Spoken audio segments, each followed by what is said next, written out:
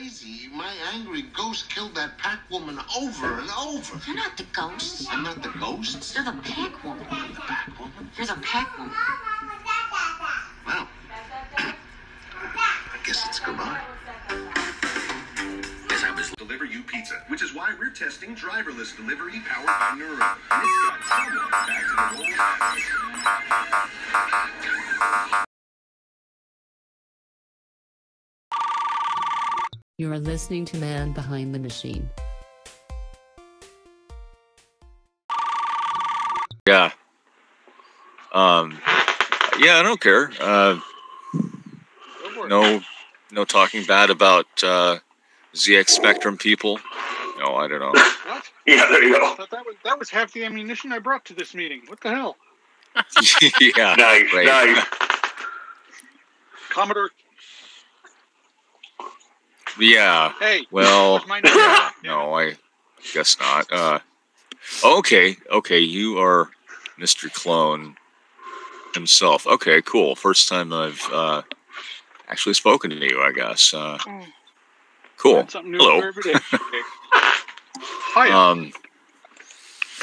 There was some. Oh yeah. I've got a friend Jesse up in Seattle that actually wrote a virtual machine for the CoCo 3, I think, the Commodore, and some other computer. She may have written it for the Phoenix that's right, yeah.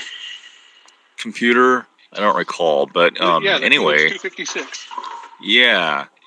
So she wrote this virtual machine thing that interprets bytecode that runs on the Commodore, the CoCo, and maybe the Phoenix. I don't recall. But her thought was she wanted to get the same code running on all three computers, and obviously a virtual machine is going to be the way to do that because you've got different, processors and instruction sets and all that stuff. I don't know how she's coming along with that. I thought it was kind of an interesting project. Anyway, I guess. No, I don't. I should go bother her. We have a Discord channel, and you're welcome to join. Yeah, let me send you a link. Let's see, invite people. Link. Do you have it set up, Brian, on Discord so it's public, or do you have to have an invitation?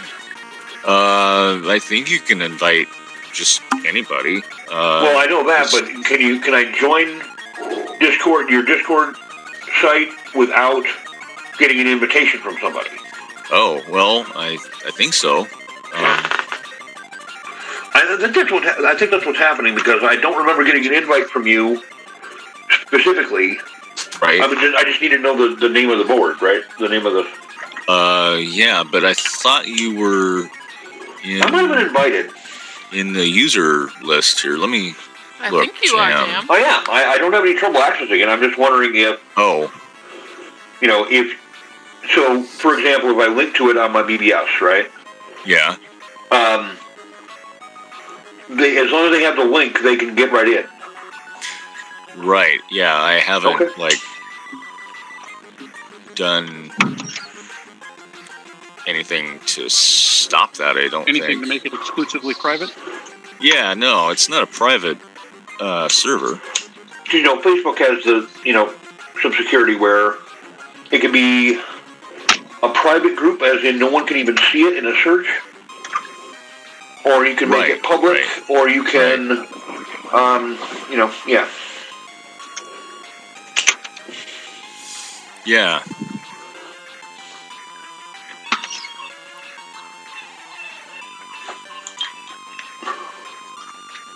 Oh, yeah.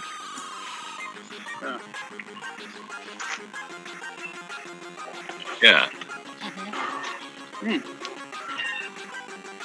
It is. It's like IRC.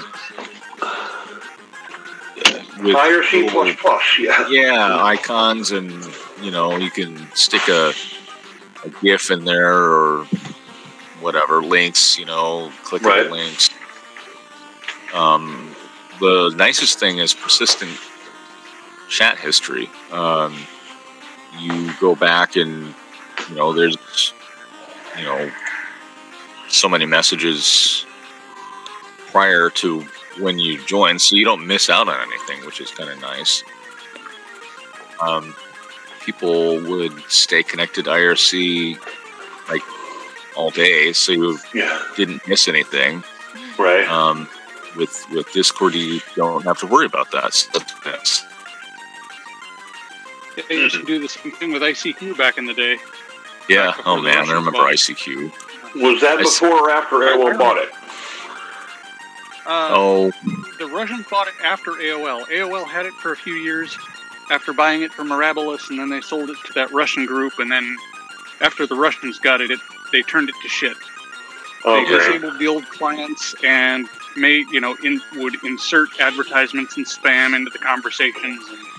And the newer clients, which were the only ones that were allowed to run, had drastically reduced flexibility features and functionality, and they lobotomized a lot of the features, and it was really disappointing to me anyway. Yeah, I remember. I mean that chat sound, that sound, that was a lot of fun. And then the fact that you could put typewriter noise in there just for fun, so when you're cranking out a message, it sounds like old school typewriter. Nice. Dings when you hit the end of the line. Yeah, you get that carriage return. Yep. We should do something like that for the Commodore 64. There you go. Yeah, it could be a feature device. Yeah. Because they already have drive sound, right?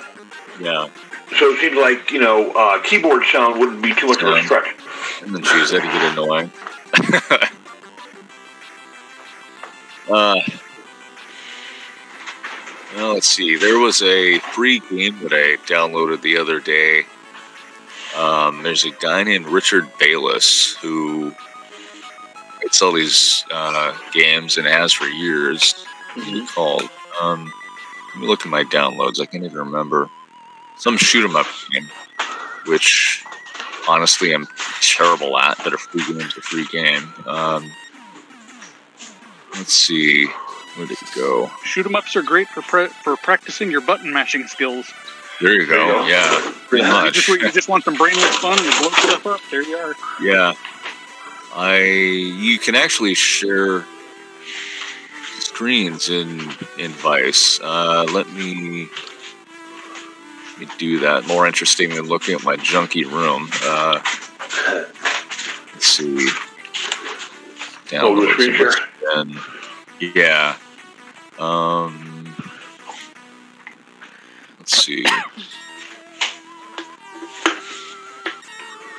Let's see. Fire a Vice here, and then I'll see about finding the game.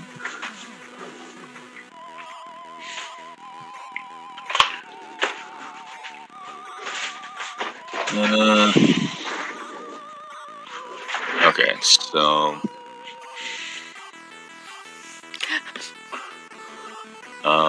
screen share.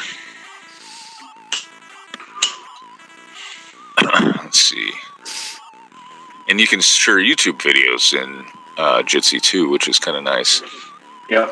We've watched several SpaceX launches and I guess there was one session where we were watching that volcano explode in like Iceland or whatever. Yeah, yeah. Yeah, you just run out of things to say. It's like, well, okay, let's watch a video or whatever. Right. You've got Jiffy DOS. Of course. Can't live without Jiffy DOS. Oh my. Well, I'm looking for a way to automate actually building PRG files. Yeah. Because I've been playing with Vice recently. Yeah. I'm doing some testing. And what trips me up the most is in the BBS. Yeah. Is that I can hit, I can use positional right? Key mapping. Well, no, hold on. It's positional and symbolic, right? Right. I need to use back arrow to get to some of the idle mode functions, like terminal. Yeah. And I can hit the back tick key right above tab, and that brings me into the menu that I want. But then I have to switch to positional in order to get the back arrow to get into the terminal program. Oh. I hate that. Huh. I don't know that I had that problem. I guess I just keep the keyboard layout on what? Symbolic, and then your back tick key on your keyboard is your back arrow key. Right. But then for some reason to actually get into the terminal, I need to switch mapping. That's and go to positional. Yeah, it's bizarre. I'm not really sure what's going on there. Huh. Maybe it's something I should write down for that next meeting. Yeah. Yeah, that sounds annoying. Well, but the point is that what I'm learning about the BBS, what we're doing, is that if I come up with something that's concrete, just like anybody would really come to me,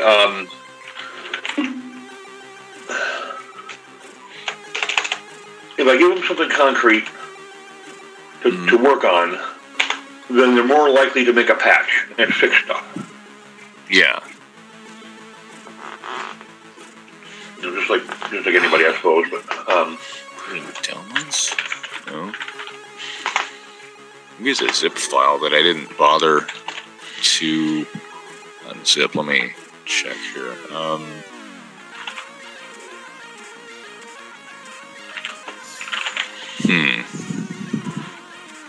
Sort by modified. Oh yeah, okay, here it is. Paralander DX. Okay, so I didn't unzip it. Need to unzip it. We'll put it in. Oh, C64. And I've got a games folder. Good deal.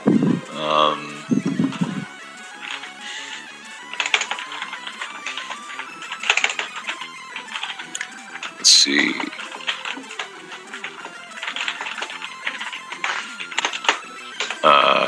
Okay, I made a note. I don't forget. Okay. That's probably an issue with Vice. It could be. Or maybe it's Commodore has a back. Does the Commodore have a back tick? No. Okay. So something's going on there. I'm not sure if it's the BBS or Vice. I don't know. Probably Vice. But my point is, it's kind of annoying to have to switch key mappings. Yeah. No, I get that. Yeah. Okay. And if I forget and use what is it? If I leave it as positional,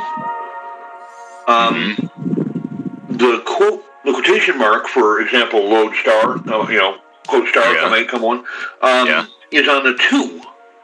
Right, that's because that's what it was on the 64. Yeah. Right. That's positional. Okay. Yeah, I think. I always get them mixed up. I wish they'd I do too. call them something else, but they didn't ask me, so. Right. True. Documents, C64. Games. Okay, it wants to sort by case sensitive. Games. And Paralander DX. And I'll probably need to find my gamepad. It's around here somewhere. I don't know where. But we could just load it up and see what it looks like. I have no idea.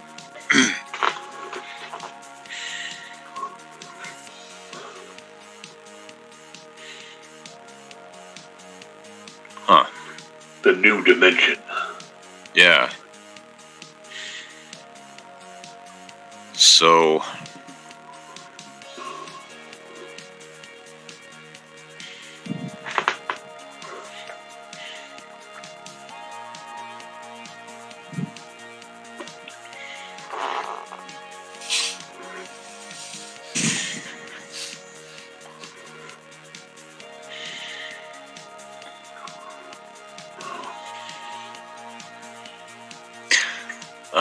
let's see.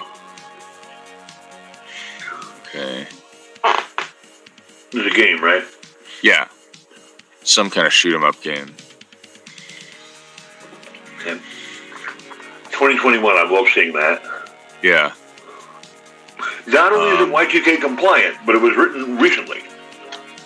I thought Paralander was more of a, not so much a shoot 'em up, but more of like a Frogger style game where you had to navigate your guy in a parachute down through various things to a safe landing point. It's that just, makes sense. From the top of the screen down instead of bottom of the screen up like Frogger was, as I recall. Oh, okay. Because do you not know? I'd forgotten about it. I went back and looked. Yeah. I'm gonna see if I can. Wrong. I'm too lazy to find my gamepad. Maybe I can do the keyboard, the joy key option. There you go. Let's see. They probably want. Oh, that's okay. That's already set to numpad. Easier than trying to do on-screen touchscreen controls on an Android tablet. Let's see. Turn my voice volume down. That way you guys aren't drowned out. Right.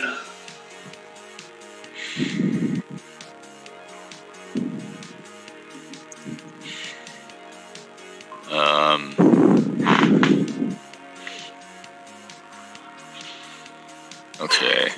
Let's see. So, let's see. Space should be fire. Okay.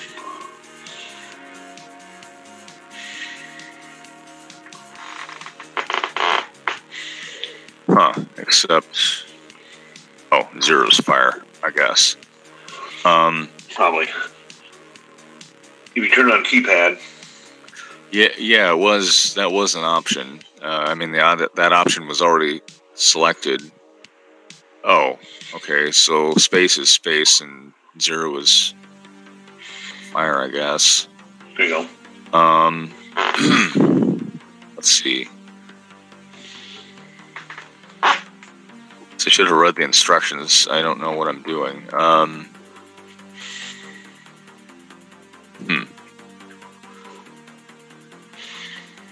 Let's see. Oh, looks like I'm slowing down. That must be your helicopter. Helicopter, yeah. Were you trying to do land on those pads at the bottom? Oh, yeah, probably. Okay. Okay, so yeah. So it's kind of a reverse Frogger. Yeah. Yeah. Huh. Oops. Uh-oh.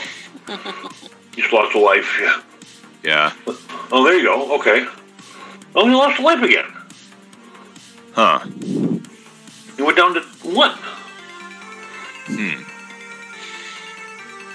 Are you supposed to navigate the helicopter or just drop it? See, you can't touch the water.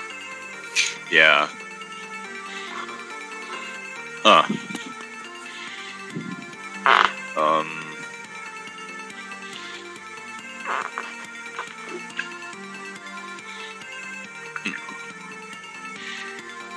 Oh, and it actually saves the high scores. Okay. Nice. Yeah, I'm top of the pile with 0 points. Wow. Congratulations. I know, right? You can all adore me now. We adore you anyway. You don't need to win at a game. Oh, okay. Yeah. Well, at least the controls are easy. It's just a matter of not hitting the blimps or whatever these are. I don't know. And they look like there are instructions sometimes. with the game. I just haven't read them. You know, Well, there is. mail. Yeah. Yeah, the instructions are in that scroll, but... Oh, well, there's a PDF too. Oh, okay. And with the zip file, yeah, it's like, okay, let's just jump in and start bashing around, I guess. Start matching keys and see what happens. Yeah, right. It looks like you have some kind of a timer down there. It says 3,300 now? Yeah. It's like a time or something, right? Oh. You have to, okay. You almost made I it. deployed the parachute. Mm-hmm. Weird. I so hate reading instructions. You know, it's such a pain. Yeah. Oh, if you hold down the fire button, he keeps the parachute deployed. If you let go, then okay, that's the trick, I think.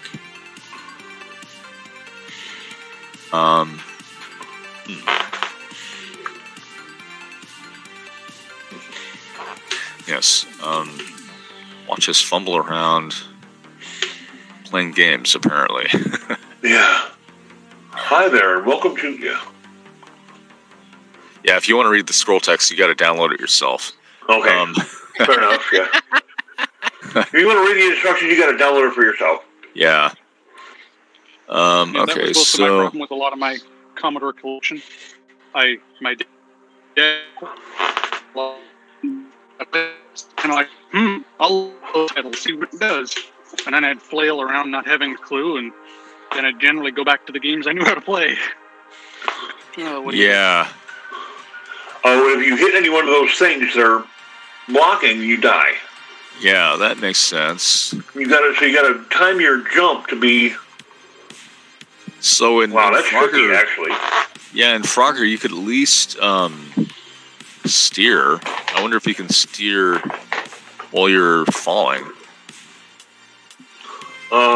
Maybe, well... It's really awkward just using the keyboard. Yeah. I will have to look around for my gamepad.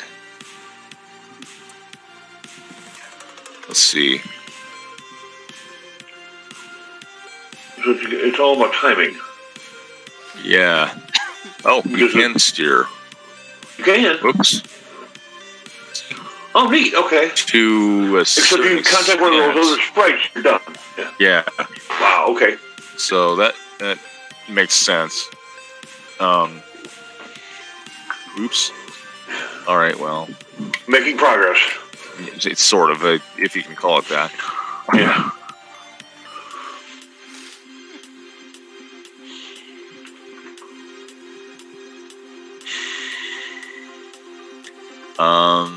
Okay, so there's the most space over here. Whoop. Almost. Yeah. I was pretty good at Frogger. This is just, it's like the reverse. Okay, there. Ah, man. Yeah, but the minute you contact one of those other sprites, you're done. Yay! Yay! You got points! Yay. Okay, the idea is to clear all of them. You gotta land on each one of them. Right. That's tricky, but okay. Okay, so there's most space here. Two down, yay! Yeah, okay, now that I figured out you can actually steer, that's helpful. Yep. Let's see, there's this guy here. Well, just like in Frogger. Yep. Okay, you have the logs and everything. Right. Can't do that. Oh, I already, okay. Yeah. Shoot. One life left. Yeah. Let's see if I can... There you go. Okay. 2 left. But you're nearing being out of time. Yeah. Crash. Shoot. I saw that one coming.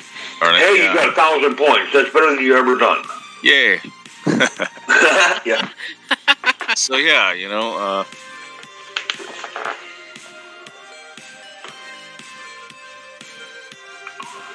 my rules, yeah.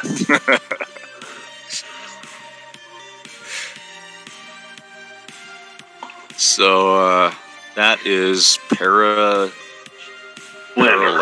DX. Kind of cool. Yeah, not bad. Yeah.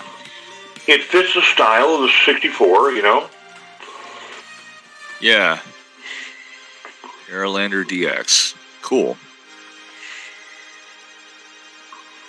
I like the animated water and the seaweed or whatever that is.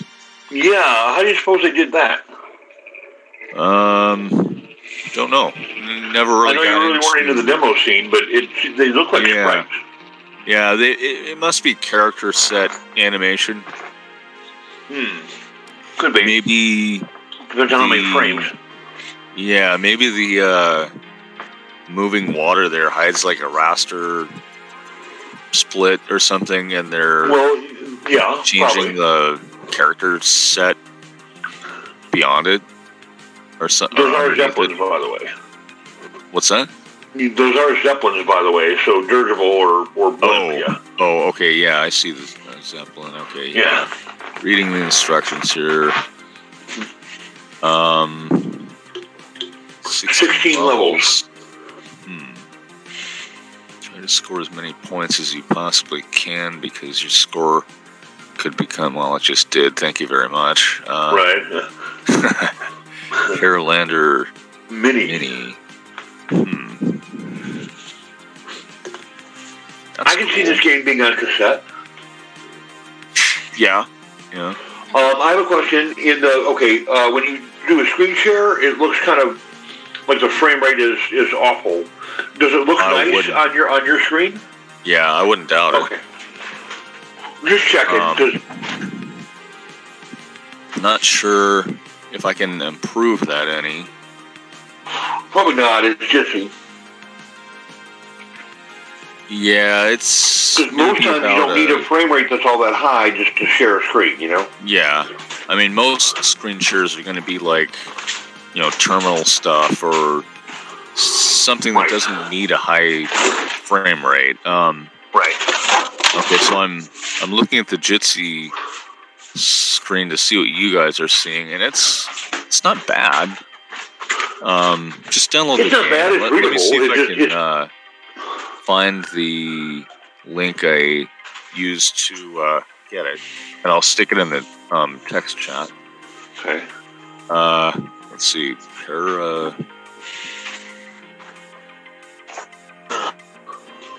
Lander.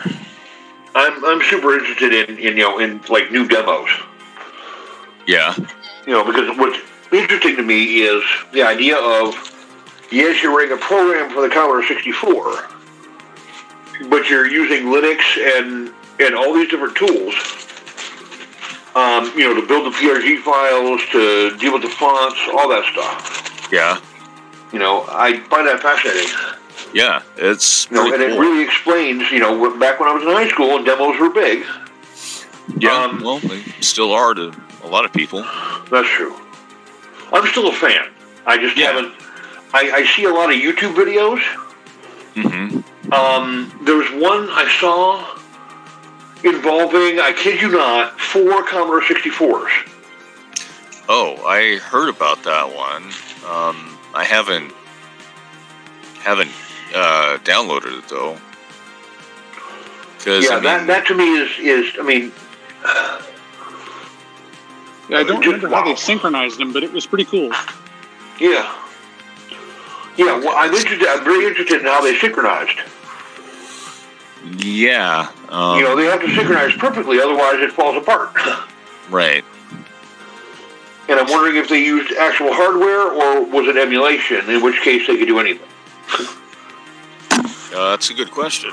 I don't know. I don't remember, but I thought I read that they actually did synchronize real hardware. Oh, really? Okay. I just don't remember. Yeah, I don't remember how.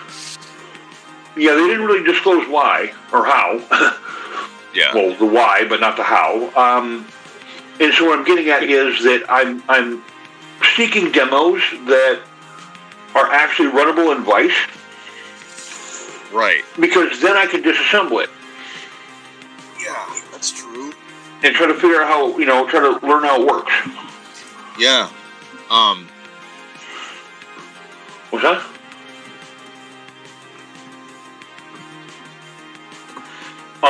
The actual Commodore 64 demos, I see a lot of them on YouTube where, you got the video, and it sounds great and all that, but I don't get to I can't disassemble it. Because I want to know how it works. Yeah. I'm not ripping anybody off, I just, Yeah. Well, I guess I do have a plan to rip somebody off because I need a 2x2 bitmap font for the 64. A friend of mine wrote a utility called C64 list, and Okay. Yeah, it's got a disassembler and an assembler Oh, really? in it. Yep. Hello. What? Uh-oh. You killed Somebody it. joined. Oh, You didn't give a name. who joined? Fellow It doesn't look like anybody I recognize. Yeah, it's short on details. Hello, fellow Jitster. Hey guys, and you here. Hello. Sorry, Hi. who? Who joined? Enyo, I was invited by Nico. Oh, Okay. hello. Welcome. Yeah. Yeah, that's whatever. Yeah.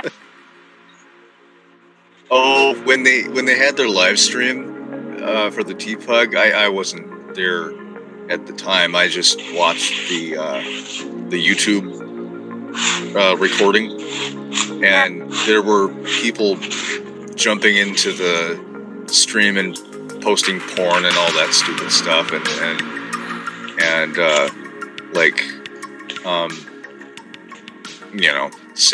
said we got to get this stuff out of the final cut or something like that. I don't remember the exact wording, but I just left it. I just can't be bothered. oh man, Richard Bayless's game he just released called Paralander DX, and it's kind of like Frogger, a little different, but you can share stuff in this Jitsi system here. Do screen sharing and stuff like that. So, fired up Vice and was attempting to play this game and finally figured out the controls. Yeah. Man behind the Typical machine. person, well, a male anyway. You are they listening to the Puget Sound Commodore think Wars reading group instructions on is Man optional, Behind the Machine. so I was floundering around there a bit. Well, that and asking directions, right? Yeah, I don't right, I don't like instructions either. Oh, okay. When I was little, my dad used to tell me that reading the instructions was cheating.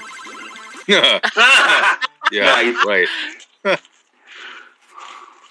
That's funny. Oh, quad core. Okay. Yeah, that's the demo we're talking about. This, yeah. Okay. Thank you, TV. For C64 demo.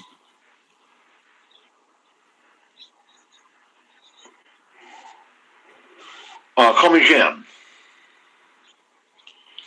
Or Jam, J-A-M, yeah. No, J-A-M, Juliet Alpha Michael. No. I run Linux. I have. It's pretty handy tool.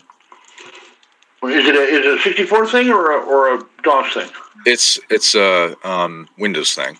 Windows thing, okay. Yeah. Yeah, it's I pretty know, I call it DOS, I'm just, yeah. Yeah. Okay. No, I do not use Duramaster, I do not use Windows. Yeah. Shockingly, a Commodore user that's old school. Imagine that. Yeah. That'd be kind of cool. I'm sorry? What's that, Nico?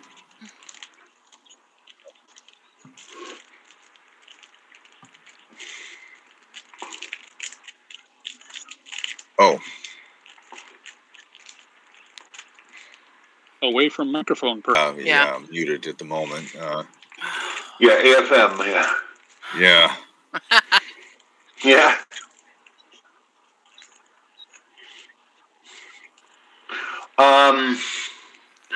I was heavily into Commodore in high school, which would have been just before 1990, or before 1990.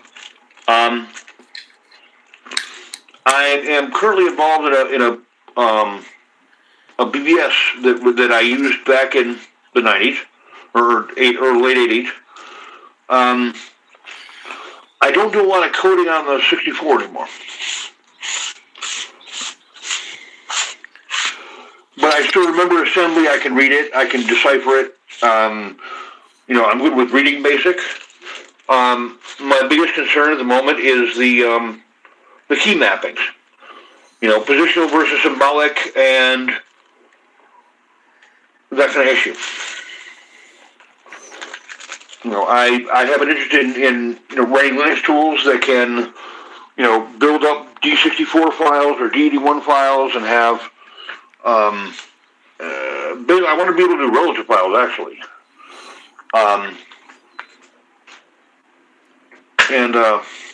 So yeah, there you have it.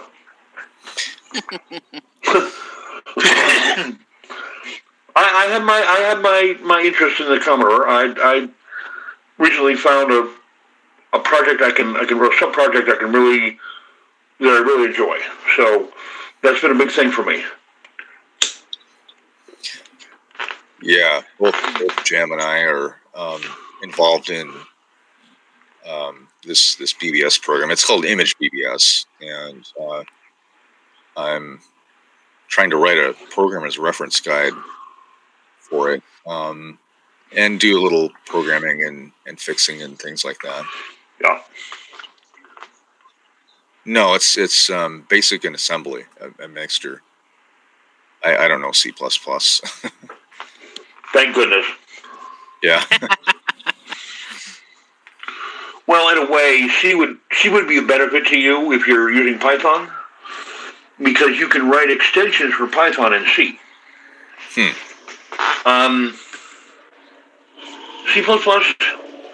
well, I would start with C first. Yeah. But I'm old school. You might not need to. I think in college they'll show you C++ and not even mention C, really. Uh-huh. Because why teach two languages? You know, blah, blah, blah. Yeah, I'm not really... I'm just beginning to learn Python, and I really haven't touched it for several months. Right. But,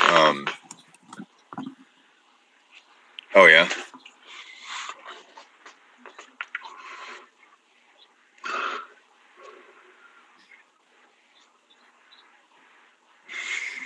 Yeah, with any language. Really. Yeah, there you go. Yeah. It's not Python's fault. You have the same problem with Perl. Yeah.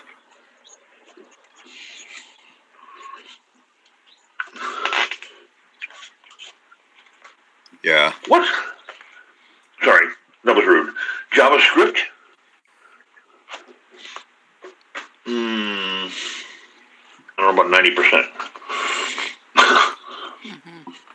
But it's Java and JavaScript are, I mean, I know they're two different things, but Java is pretty common. Yeah, Java is everywhere. JavaScript is not. JavaScript has only been around for just a few years, really. Oh, okay. I haven't really followed. Well, and then the reason you know that Java is older is that Microsoft got sued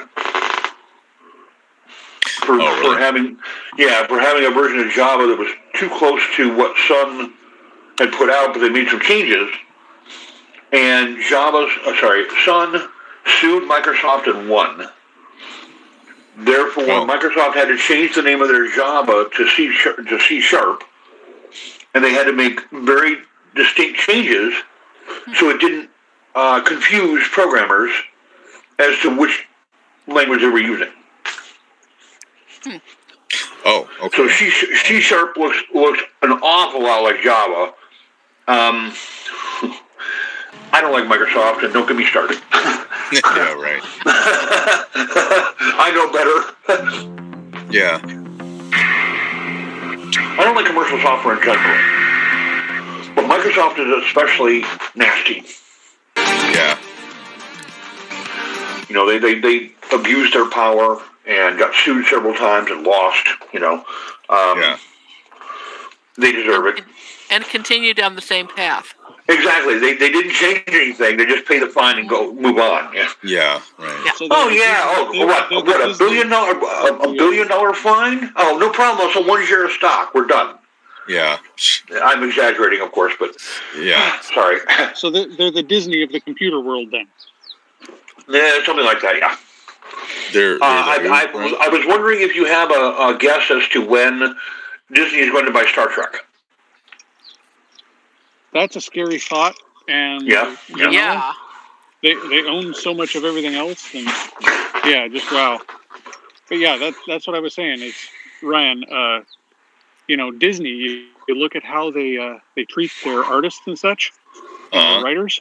Yeah. People that, you know, have had ambitions since they were children of, hey, Disney makes awesome animation. I want to make cartoons too and work for them. Yeah. They can work all their lives toward that goal. And then when they get confronted with the contract for Disney that basically says everything you create while you work for us, whether it's, we own it, you know, while you're on the clock, yeah, they own it. So it's like people spend their entire life with the aspiration of working for them, and then they walk away when it's time to sign the contract because the contract is so draconian. Right.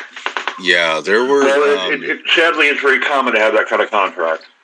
Quite a few writers that I read about recently that were getting together in an attempt to recoup some of their royalties that were not being paid out, like Star Wars writers from back in the 70s, I think. Oh my. Yeah, so that problem me, has... Yeah, it's been going on for a while now.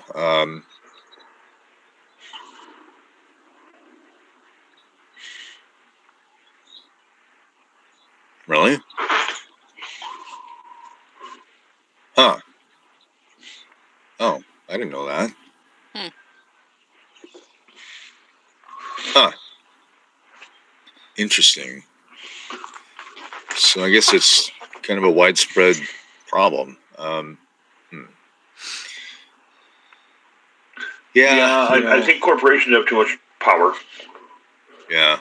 And part of it is the lack of unions. You know, UAW is still going strong, at least in Michigan. But there's really not enough of that. And, you know, corporations can write up this contract that, you know, restricts the heck out of you. And if you don't like it, you don't sign it and you don't have the job. Yep. And then there's the other side of the union thing where unions, if they go too far with, you know, trying to get everybody that's their union members provided for and whatnot, they can strangle the production process in production environments. I mean, I've heard situations in the Hitachi foundry here in Tacoma that's gone by many names over many years and was recently acquired by Hitachi. And, you know, sometimes it can take a whole day or 4 hours to do a job that, if done more simplistically with, you know, proper safety precautions, would take half an hour. But because of all the union rules of, no, you're not an electrician, you can't do the electrician's work, they have to wait on an electrician that they might have on staff at the facility, but he's busy doing another job. So a 30-minute job can end up taking 4 hours. And so, yeah, the unions are not always good. It depends on how it all comes together and how it's handled. And that's the kind of the other side of the union argument.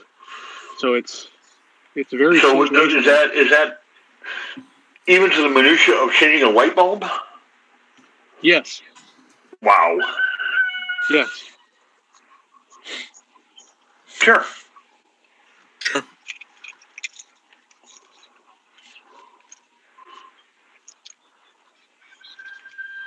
Yep.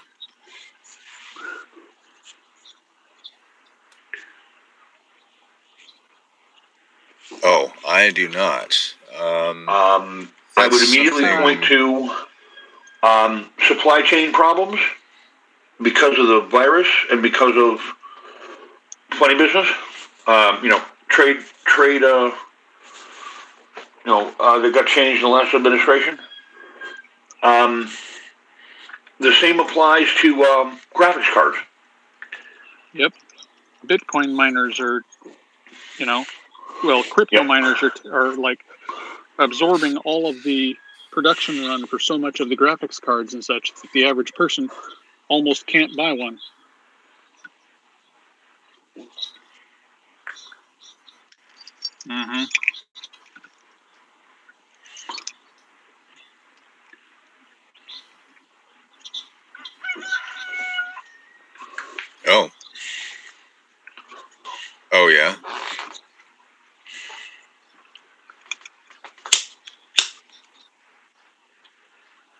Oh.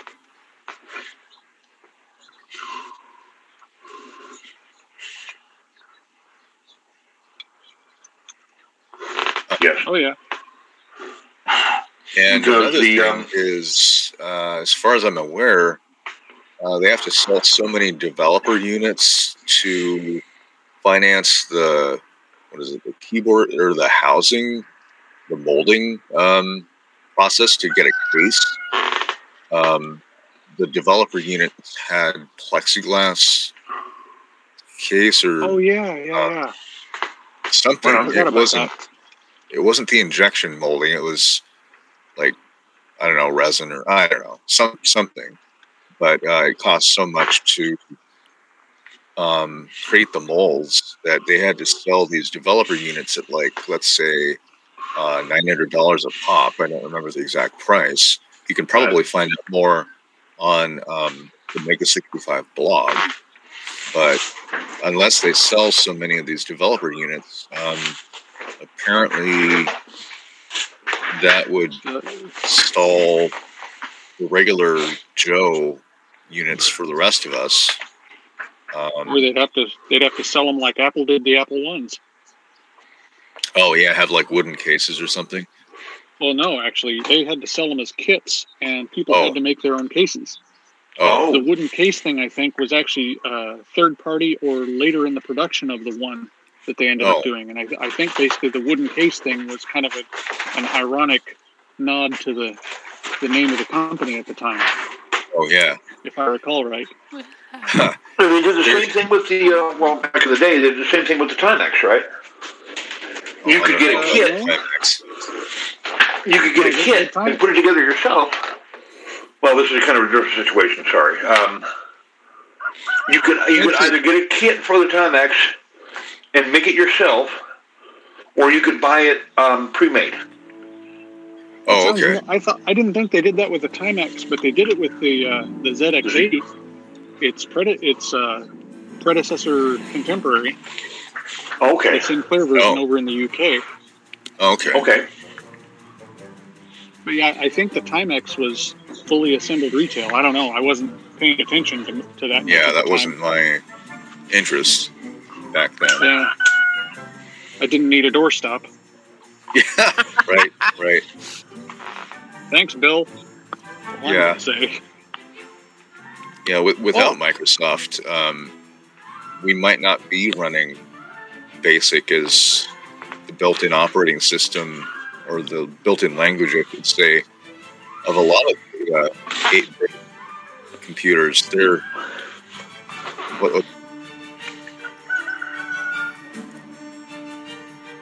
Pardon the bird. I hear a rooster. Yeah, I live on a farm. There's birds. Oh. Oh, cool. Okay.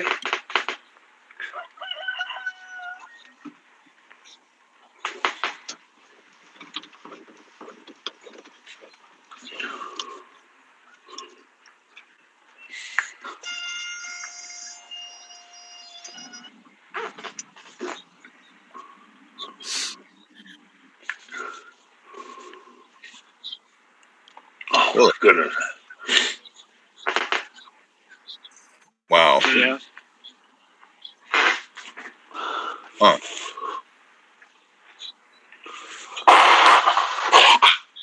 Yeah. Yeah. Oh yeah. Yep. Well, and then you get situations where people got bored during the pandemic and started developing an interest in or getting back to their retro computing interest that they had set aside because it was a way they could fill time, and that contributed to the prices on eBay of everything and just skyrocketing again from where they had been.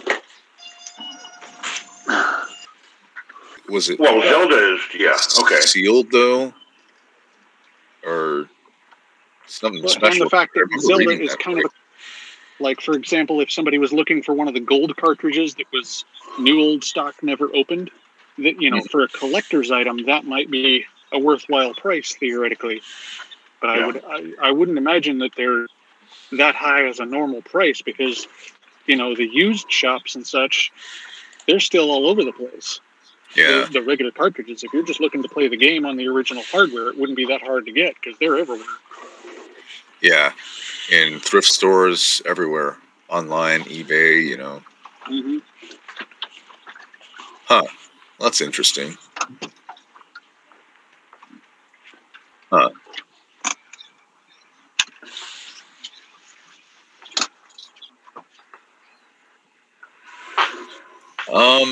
Well, probably. Well, I inherited it or running it after my friend Dave Frazier left for. Oh gosh, was it not Michigan? But he moved out of the state anyway. And so that was probably about. I think it's been about 10 years. Wow. Roughly. and then for a while the group kind of fizzled from what I remember you saying until I poked at you enough, and then we reached out to some people who kind of halfway revived a short time before the pandemic. And here we are doing virtual meetings. Some people from out of state want to join or connect on Facebook, and so that helps a little bit. But I'm looking forward to having in-person meetings again now that the vaccines are here. It'll happen. Yeah, you should be able to go to just about anywhere, any pharmacy, and get COVID-19 vaccine.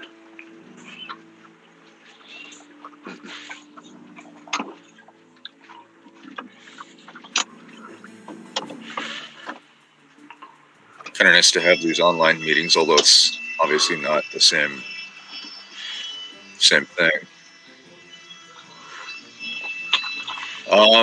The predecessor of this club was called the UpChug group, and that stood for University Place Commodore Home Users Group.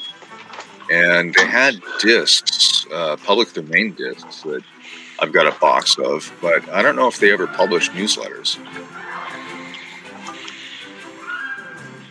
Yeah.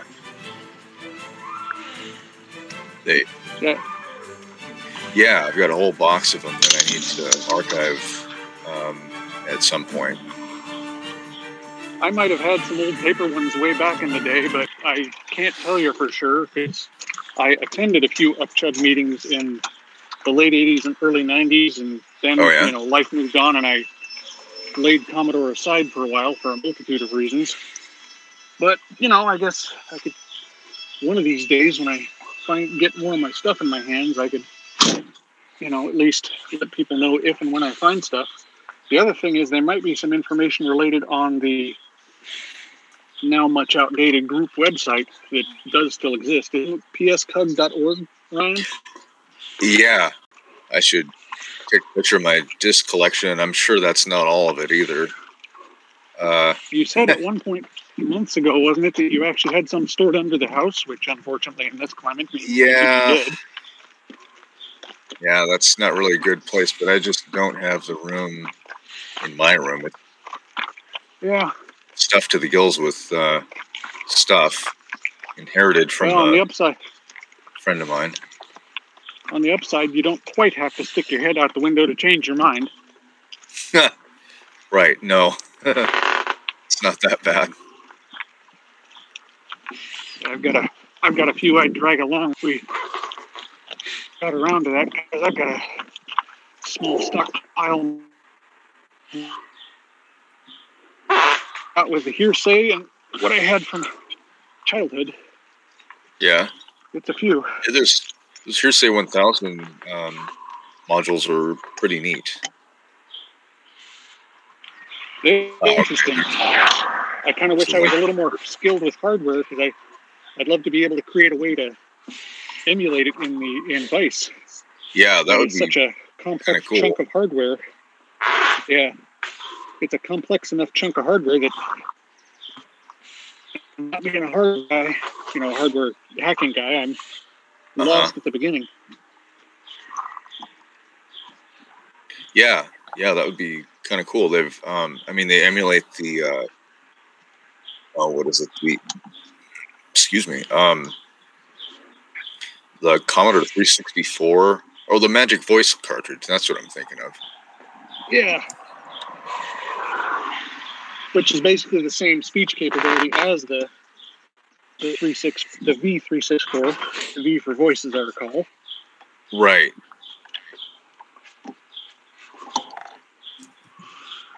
Ryan, do you remember from the old days a speech synthesizer called Sam? Yeah. Oh yeah, that was software automatic mouth, wasn't it? I played with that a little bit, yeah. I did too. And I remember one time I was so happy with the software, I don't know where I got it. Probably shouldn't ask. But I typed up like a soliloquy, right, from like Shakespeare or Abraham Lincoln or something, and recorded the audio on cassette, and then had to go to my next door neighbor and play the entire thing for them. But I was middle school, so you know.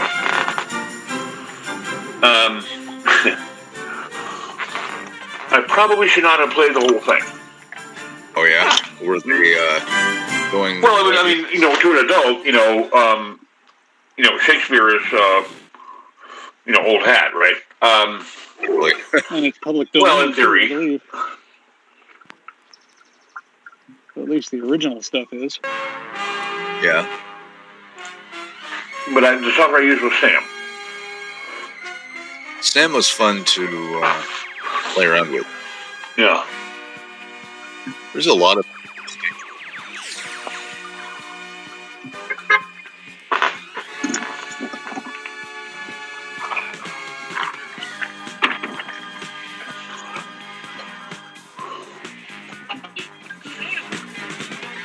When it got moved, I was stuttering. I think I ran out of gas. Uh-oh. Oh, okay. I'll take care of that momentarily. I'll get it.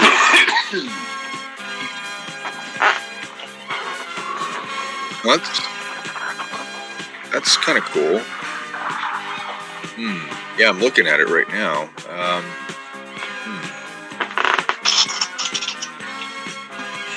Say again?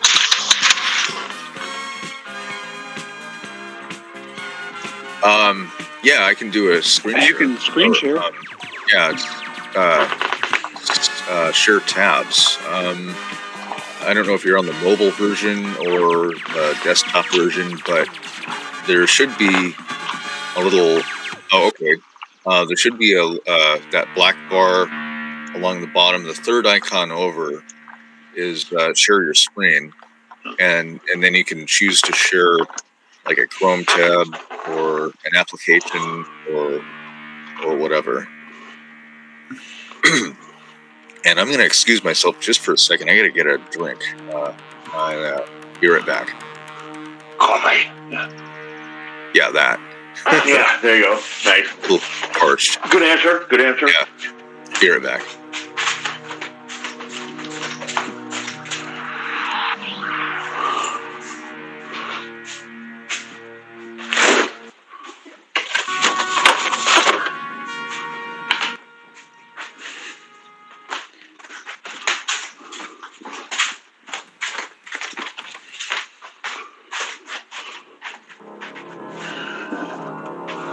Oh my. We all got quiet all at once. Yep. The driving force checked out and we fizzled. Oh no. Yeah, there you go. I didn't know he's been running this group for 10 years. I think it's more, I don't know if he's been running it actively. I know he's kind of reluctant to pick up leadership on the thing because that just wasn't something he was entirely comfortable with, but You are listening to the Puget Sound Commodore User Group. I happened to run across at the Commodore Expo in 2018 and then stumbled across him at some point later. And it was kind of like, hey, we should put this back together. And he was going, I kind of know a few people. You know anybody who wants to run it? No. You're the only candidate. Pretty much. I'm still into leadership positions like that, in that way. Yeah. Because I mean, otherwise he had to hand leadership position off to somebody he didn't know. So. Right. Yeah, I wound up president of the VFW Men's Auxiliary. And this was a bit of a surprise for you at the time? Well, it was a similar situation in that they had no other candidates. And so the veterans kind of, pushed me to the spotlight as president, just to keep the group running. Mm-hmm. And I really didn't want to do it. I was quite happy as secretary, taking notes and updating the website and, whatever. Mm-hmm. And there were no other candidates. I was the only one. Yeah. So I learned an awful lot about real politics. Yeah. Because, okay, well, I guess I'm qualified. I mean, I can handle the work, but I didn't know enough people in the group. So it was like, okay, well, I'm setting up these meeting agendas and presenting it, and doing certain things, but I didn't know anybody. So there was a hostile action taken, and talk about getting thrown in at the deep end. Hell yeah. Well, I ran it successfully for a couple of years. Well, that's good. And we did have good meeting attendance. I mean, I was told that my meetings were better attended than the veterans' meetings, which is a compliment, I guess.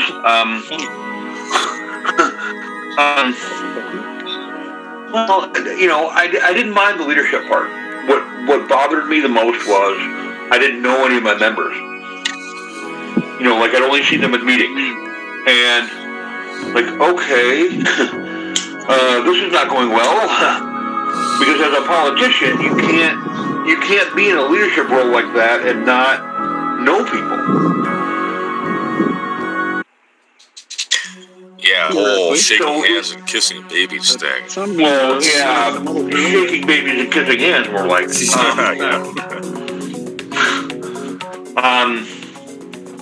It went south. Sure. But I learned a lot, Yeah.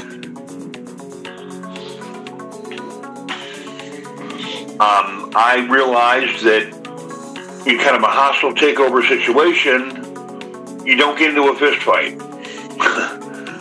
Don't engage the hostile party. Just walk away, and I did.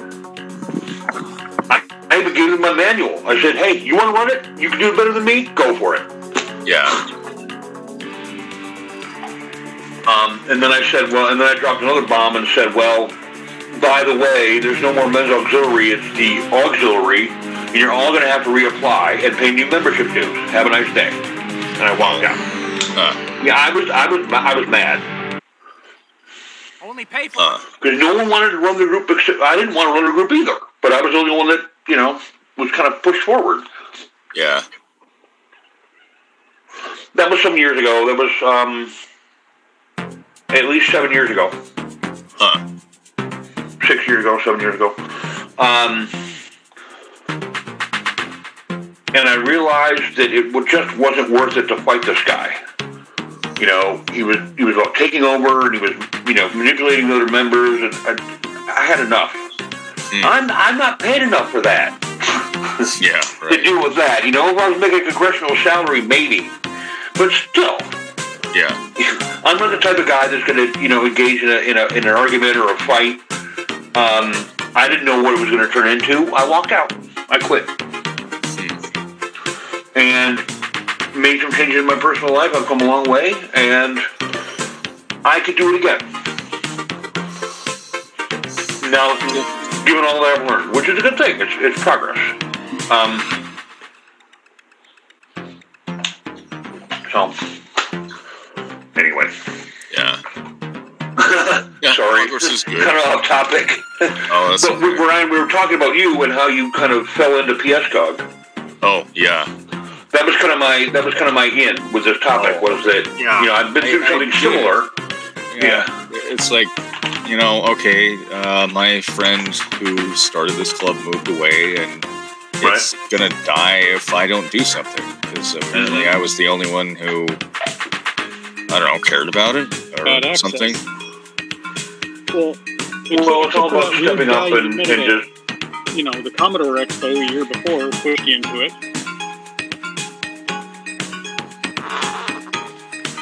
Sorry, I lost that last part, Brian.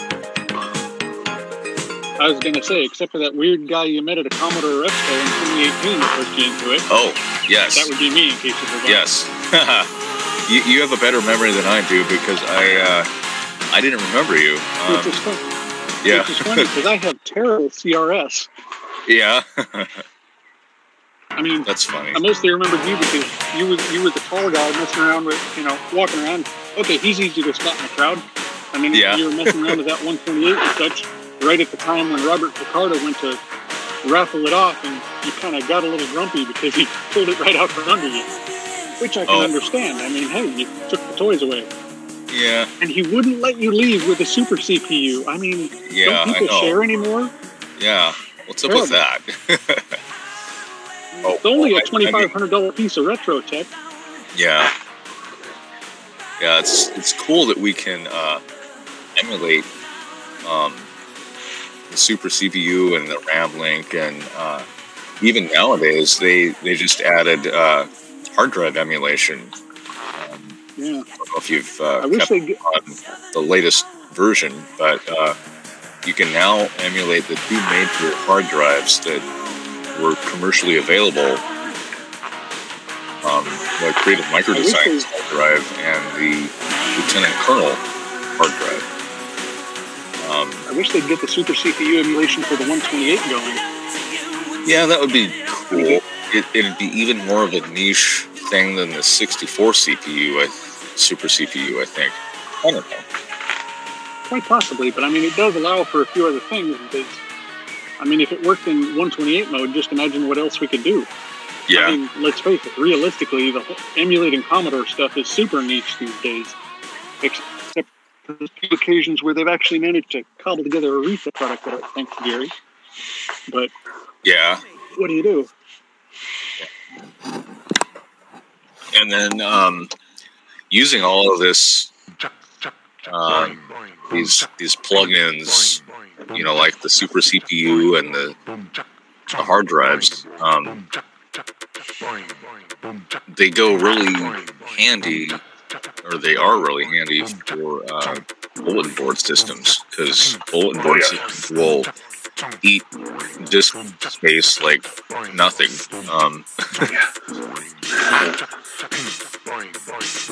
And it does make it a lot easier to back up. The only practical way to run something with, massive disk drive. Yeah. And it does make it a lot easier to back up your data in emulation than on the real thing, too. So that's a plus.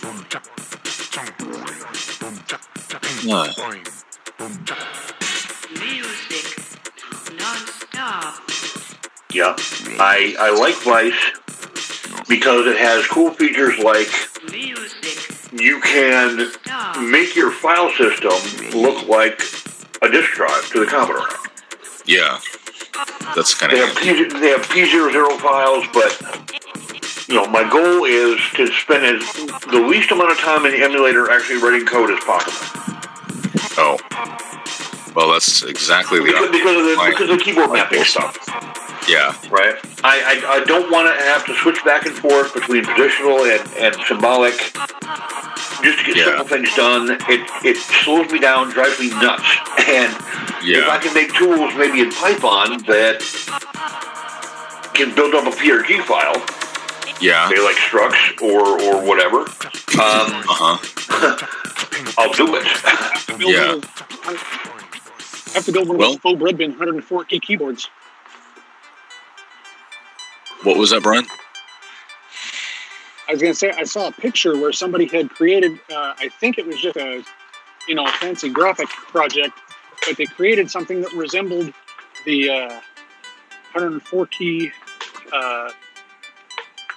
Model M based keyboard for IBM's, but it was styled such that it looked like the Commodore bread bin case. Oh. Huh. And it lacked like the scroll lock key, the print screen key, and whichever other auxiliary key it was. And other than that, it was all, it looked like a bread bin. It looked like a bread bin keyboard if you mutated it into an IBM type Model M. Oh, sort of a thing. Cool. It's kind of cool. Yeah. You can't. I don't know that it's a real project. I think it was just somebody's little artistic thing they did. I've only seen images. I've never actually seen reference to an actual physical product. That'd be kind of cool. I'd share the picture, but I'm driving, so actually I could pull over here in a minute and share it with the chat. Yes. Anybody remember the what was it? The C64X by Commodore USA? That had a kind of a cool keyboard to it. Yeah, they basically built a machine based on the in 2012 they built a machine that was like, what was it, mini IT or shit? I don't remember the form factor, but yeah, I would have paid for the keyboard itself. I thought that was kind of cool, actually. Yeah, it was like they took a mini ITX motherboard, built a system case that resembled the Commodore bread bin, and then stuck this PC in it, and it ran Linux. Yeah. And had a laptop-style optical drive that could be installed in it, and several other things. Yeah. All these fancified Vice running devices nowadays, and like the mini C64 and things like that, and that's fine. It's people who haven't touched a Commodore for 30, 40 years back into the hobby, and you might have a front end that loads games or something like the carousel, I guess, on the mini C64 or whatever, C64 mini. That's fine, I guess. I'm just venting a bit. I don't know.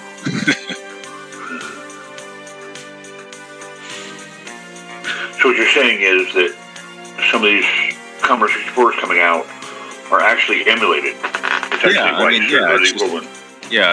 It's let's say the equivalent of a Raspberry Pi or something. I don't know if that even runs Vice. I'm not really up on my...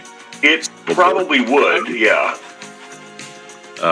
Not really up on my single board computer technology, but, some miniature doohickey that... I think it is a Raspberry Pi port device, or the Linux port device running on a Raspberry Pi or something. I don't remember. I know it was like PMC64, which also loosely relates. Oh yes, bare metal C64 or something, I think. Sounds familiar. Vague memories. Yeah. But I guess the thing that ticks me off is, okay, you've slapped an open source emulator into this thing that people are paying for. I doubt very much that the creators of Vice are getting any monetary compensation from including their hard work into your commercial thingamajig.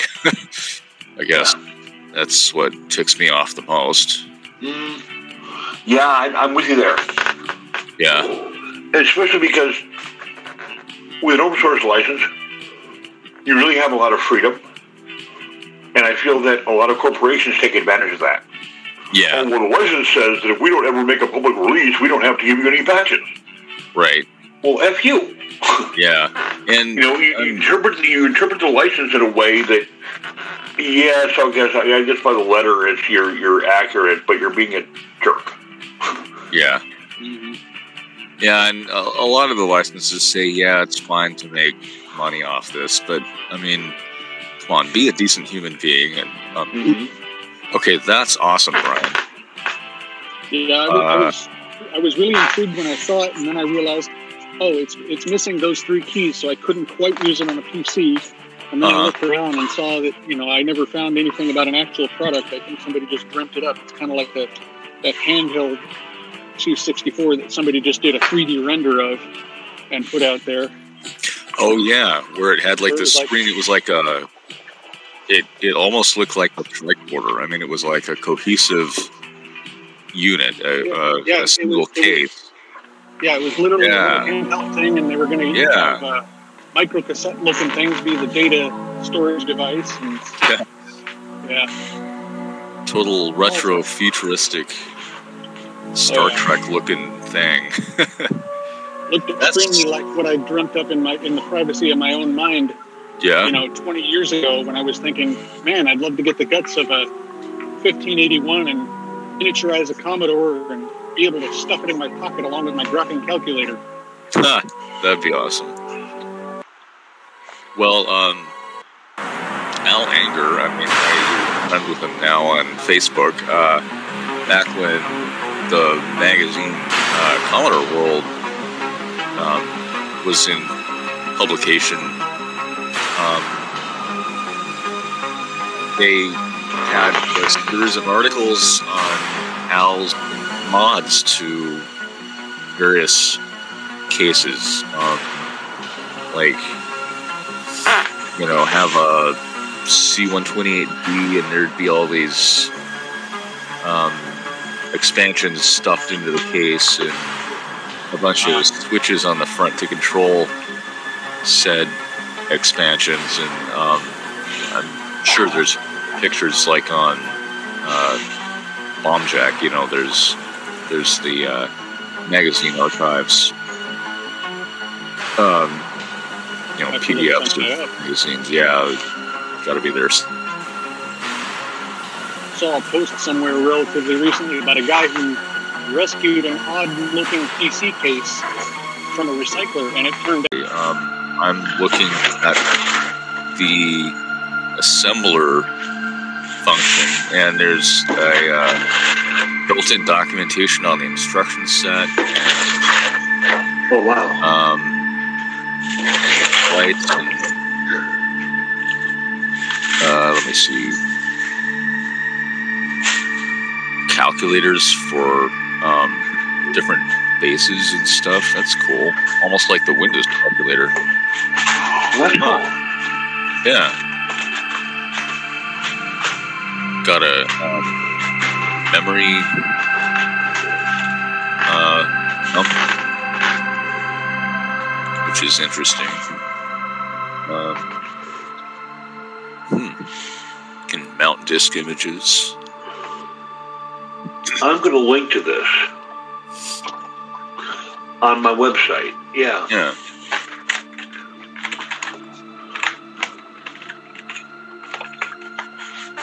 Absolutely. Yeah. That's pretty handy. Okay. Yeah. Yeah, I will definitely tinker with it. I just had a realization. What's that? Maybe half of what needs to be done for that pseudo Commodore keyboard I just shared the image with has already been partially worked out by that Russian guy that created the 3D printable model files for printing your own breadbin C64 case. Oh, really? I didn't realize that was a thing. Oh, yeah. Yeah, he's somewhere over in Russia or Ukraine or somewhere, and he created 3D printable model files based on the breadbin and shared them out there. There's multiple pieces, and you'd have to glue it and screw it together.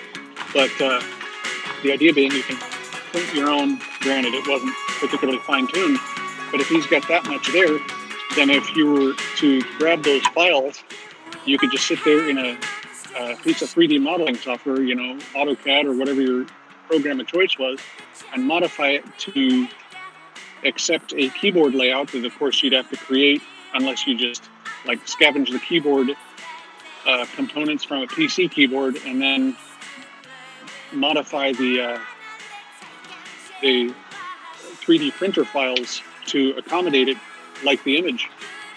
Uh-huh. That would be kind of a trip. And then, of course, you could add the spots for the 3 other keys for PC usage. And if you wanted to, you could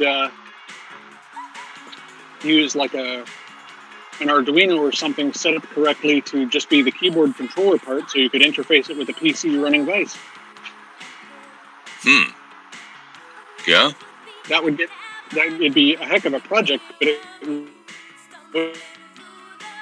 mapping thing, you just have to your emulator use keyboard or something. Mm-hmm. Yeah, there's all sorts of amazing code for the Arduino could hardware projects out there. Yeah. Cool. And there's one where a guy supposedly, I think he was another Russian dude, supposedly took a bread bin and built in a battery, just like a USB power pack, modified the power rails for the system. So basically then he had a battery-powered bread bin. Well, then he worked in some sort of wireless video transmission hardware such that he was basically able to power on his television and then power on this bread bin while it sat on his lap. And the video from the bread bin popped up on his television. Oh, wow. Yeah. That's pretty cool. And he had, like a micro IEC device built in, so he had an SD card-based data storage solution built right inside the console and various other things. I haven't been able to find a link to the video. I'm pretty sure I saw it on YouTube, but it's been a hard one to hunt down. Oh. Huh. Interesting. I feel like I kind of took over the meeting. Maybe I just had something interesting to say for once. Not even. No, you're good. We're to kind of reform. Yeah, I'm kind of out of ideas on what to talk about myself. There's been a lot of really good Petsky art in a group on... You are listening to the Man Behind the Machine podcast. It's all about Commodore. This message was spoken by a Commodore Amiga computer. Voicemails to Man Behind the Machine, Vienna, Austria. Today the package came that I've ordered with some parts. I could repair almost all of the Nintendo power supplies. Just 3 are broken, there is no power coming out, so probably the transformer itself is short or kind of wire broken or something like that. So that's not repairable, but all the other 18 I have repaired, and tomorrow someone wants to pick up a Nintendo console from me, so yeah, that's good. I also could repair the Commodore joystick. I found a small contact plate that switches the switch on off, and I used the springs from the bigger buttons for the smaller ones, so it was possible. And so I found all the parts and I've put it together, and I hope it will work. Now I've just to add some of the suction caps or however that it sticks on the plate, and when that's done, it should be like new. It's a very strange and cheap joystick, but it's official branded Commodore, so I guess it's kind of like OEM, some other company manufactured it, something like that. So yeah, but still cool. So yeah, maybe I can do all the joysticks that I have. I have opened a lot of joysticks, and a lot of cables are broken and whatever, so it's a bit of chaos here. So maybe I can finish one project and then start the next one. It's a bit chaotic here, but yeah, it's slowly coming together, and yeah, so far so good. Let's see what we can do. So I'm selling this set of the black C64C computer. It's like a custom-made joystick. It's a USB version that I've converted to a Commodore 64 version, a black dataset data recorder. Has a C64, dataset in it, but it's like the C16 case, so it's a black case, not painted, it's a black case, but has the C64 plug without any adapters, and the C64 has a new case. It was produced in black, also not painted, and I've put it together for a friend, and kind of somehow he did not like it or whatever, I don't know, so yeah, as I have two, and he wanted some wizard switch and stuff like that, and I do not usually do that, so I tried to sell it, but so far no one's really interested in it. But hey, it's looking cool, right? I mean, not everyone has such a cool C64, I think, so maybe someone will buy it, I don't know. So yeah, let's hope and see what will happen, and yeah, maybe it's wrong price, I don't know. I'm not sure how to sell it, because it's like €1 auction is like a huge risk to how to sell it, because it's like €1 auction is like a huge risk to kind of not get the money that you've invested for it, and the option of minimum reserve is you have to pay for it, so I just kind of put in any amount. I think it's okay, but yeah, so far C64 sale not that good. I've sold an Amiga 500, and it was yellowed pretty much, and people wanted to have it, and maybe it was too cheap or whatever, but we'll sell it, and glad that I sell it. Sadly, the soundbar did not get picked up today or yesterday, as it was made out with the company, but they sent an email they will pick it up the next day, so it will take even longer, but yeah, I really hope and look forward for it. I will have to put everything aside, clean everything, make it looking real cool here, and make place for it, and so yeah, that's why I try to get all these little parts and all this kind of stuff that I've assembled again, and it's like putting a lot of work into that, because this joystick is not worth much, so, but I thought, hey, it's easy, just test the joysticks and we'll be all fine and all good, and yeah, that was not the case.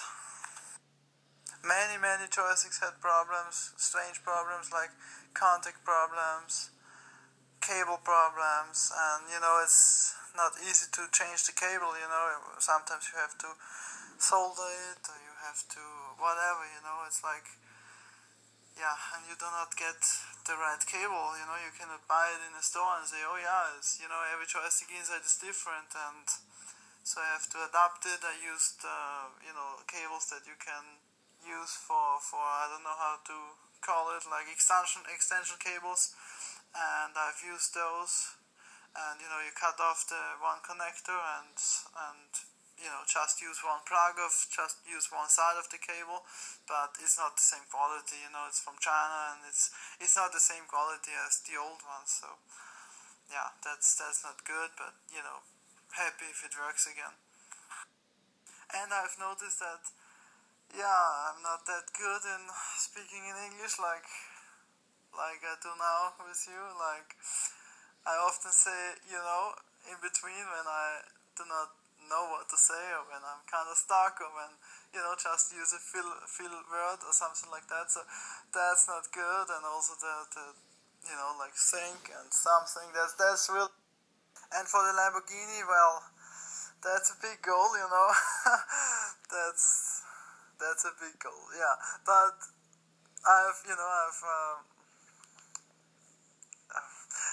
and now I'm stuck. No, I've looked the auctions and stuff like that, I don't know. So let me think about it. So yeah, back again.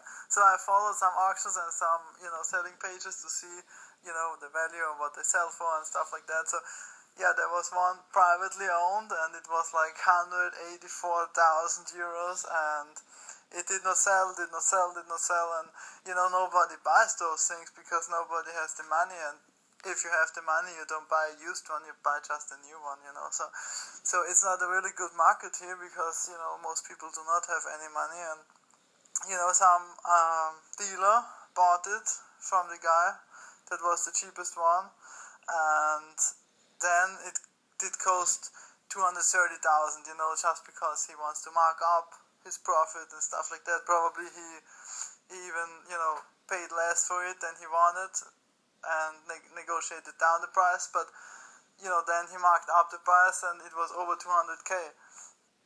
And now the dealer has the same problem. It's like sitting there, it's like blue outside, green inside, it's like crazy, combination and stuff like that. So nobody, I think, will buy such a crazy combination because it's not like, it does not have any classic potential, you know what I mean? It's not like a factory style Lamborghini that's, it just altered a bit and a bit crazy, you have to like the style to buy that stuff. So yeah, and now he also went down with the price. He went down to 210,000, I think, just because I don't think that there is much interest. And the thing is, even if you have this Lamborghini and you have much value, but you cannot sell those things because nobody buys those things, and that's a bit concerning if you think about it. It's like an awesome stuff and you cannot sell it. It's scary.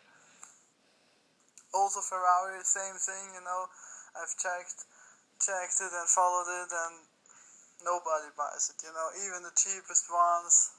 I don't see any sales of those things, so it's really kind of strange, but the people do not have the money, it's, and the rich ones don't buy a cheap Ferrari, so that's not a good marketplace, So yeah, that's a bit concerning here, and of course, I cannot afford it anyway, but yeah, I will see what I can do, it's like a dream, and maybe I can borrow one day, something like that, but yeah, we will see.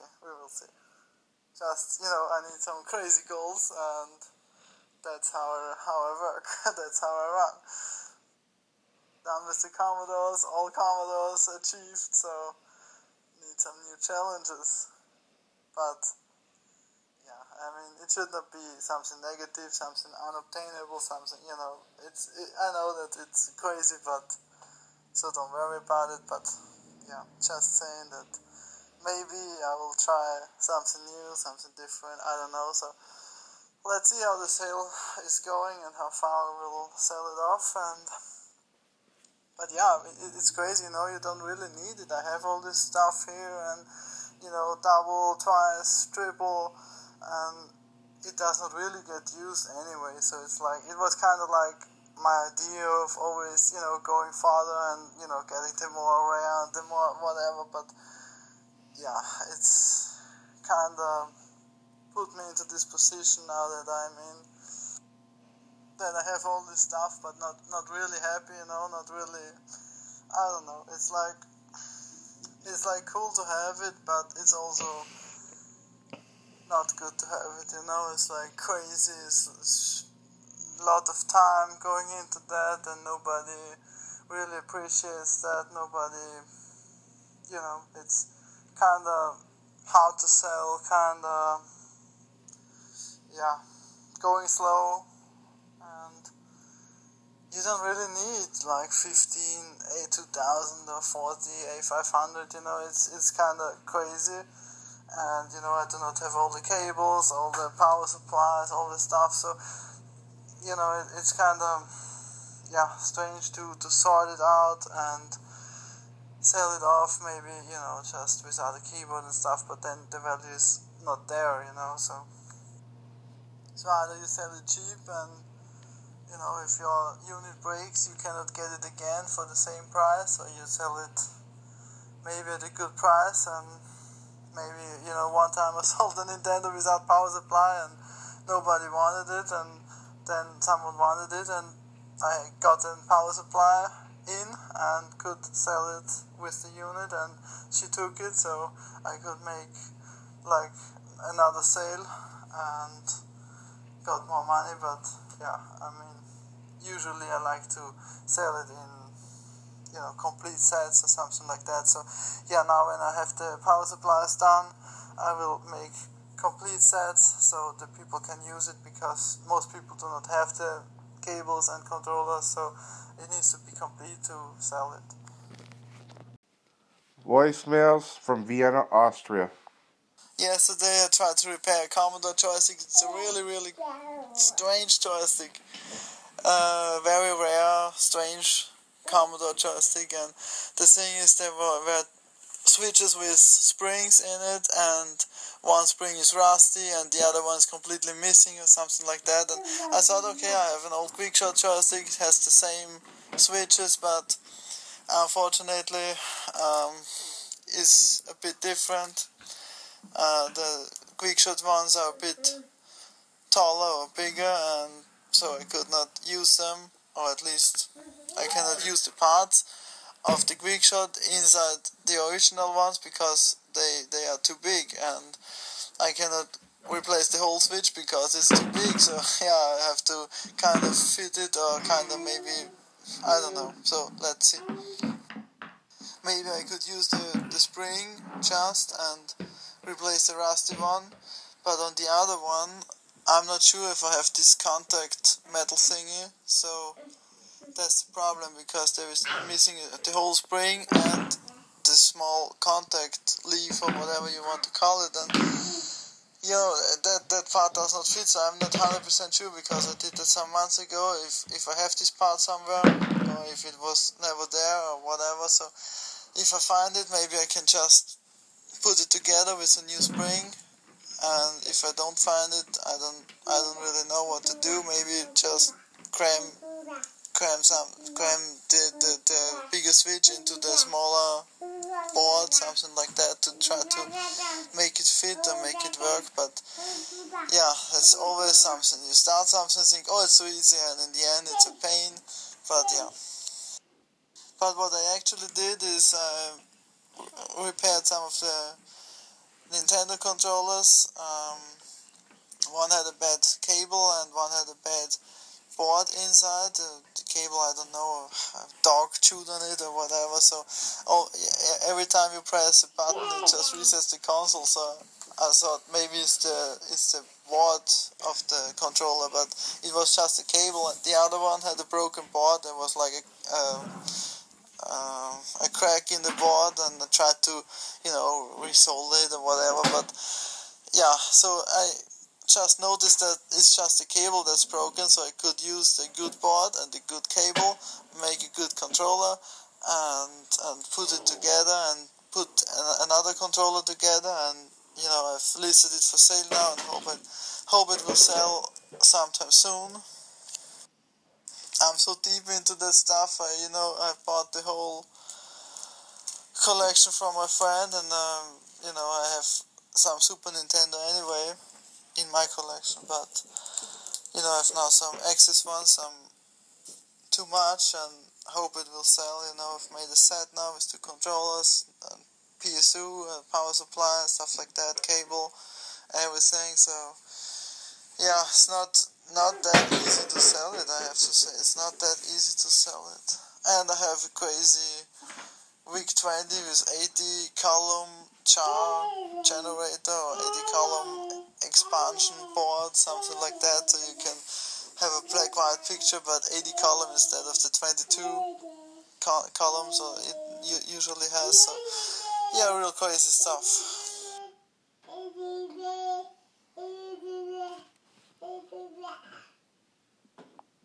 Other than that, more modern stuff, I updated my Xbox One, and I used Spotify for the first time. Not for the first time, but I'm not into those subscription services, so I don't have Netflix or Amazon Prime, or I don't have that. But Spotify actually is kind of free if you see advertisements, and I have to say it's not that annoying compared to YouTube, because YouTube always makes ads between the videos now. 10 years ago, no ad, nothing. It was just watch the video and done. There maybe was a small ad on the right side, but never cared about it. But now they have those ads between the videos, and that's annoying. Some ads not a problem. It's like 5 seconds and it's gone. But some ads are very, very long, like 5 minutes or something. So every time I do something, try to repair something, whatever, and then comes the ad, and it does not stop. It just goes on and goes on and goes on, and I have to skip it. After 5 seconds you can skip it, but you have to press it, and that's really annoying. And on Spotify they have ads like, I don't know, 1 minute or something like that every few songs, but it goes away, so I can just listen to it. And what I've noticed is YouTube is so annoying ads. Like, they just put in a music video and you have to listen to the video, and even you don't like it, you skip it, and you don't like it, comes again and again and again. It's always the same. I hate YouTube now. So yeah, I'm very eager to see what the soundbar will be capable of doing, and we'll test it with Falco, maybe. But there are also some, high fidelity tests online, like 4K video and stuff like that with Dolby Atmos and stuff. I'm surprised. I want to see what it will do. I never had that, and just try it, and will be real crazy. The only thing is, where to put this thing, because it's really, really huge. It's like really big, but yeah, we will see how it sounds and where can I put it and stuff like that. But I've used PayPal protection, so if anything goes wrong, I'm protected. But the guy sent me the tracking number and everything, so we'll be all fine. And it's just 1 year old, and so what? Saved bucks. Sometimes I like to buy used stuff because it's not that bad. Often people have a gift that they don't like or whatever. It's like in good shape, in good condition, and just much cheaper than you buy it new. And what I've also noticed is people rip you off. It's real crazy. I saw something in the store. It was 200 euros, and I went home, searched it on the internet. And even with free shipping and everything, it was just half the price. It was 105 euros, I think. And then I subscribed to the newsletter and got 10 euros off, so I got it for 95 instead of 199. So below 100 instead of 200, even with free shipping and everything, so it was much cheaper. So yeah, I always compare prices, especially online. Many codes and stuff like that, like free shipping, something like that. You always find something, or so I really try to do that. And I also ordered some parts for the Nintendo power supplies, connectors and stuff like that. So also had like 6 euros off. I mean, why not? If you need it anyway, then you can take the advantage of using the codes, and yeah, so that's really good. And yeah, just wanted to say, often online shopping seems to be cheaper than going into the store. At least here in Austria, you often get ripped off in the store. Seems like that.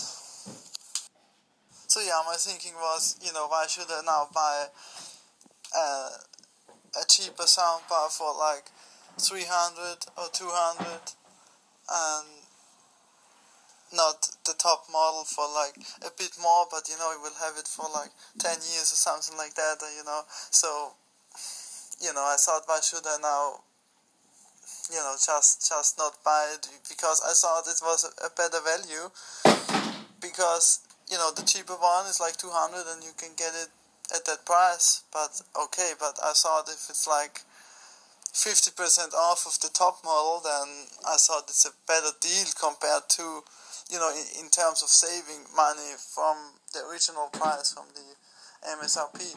But I did not think that the offer they made me on the cheaper one was good, so that's why. I should sell all my retro stuff. What do you think about it? Let me know what you think. One time in my life I will try to buy a Lamborghini. It will be real crazy, but yeah, that's something I would like to, but of course it's not possible, but I try. So as we speak, I watched the news now and they said 2 people have...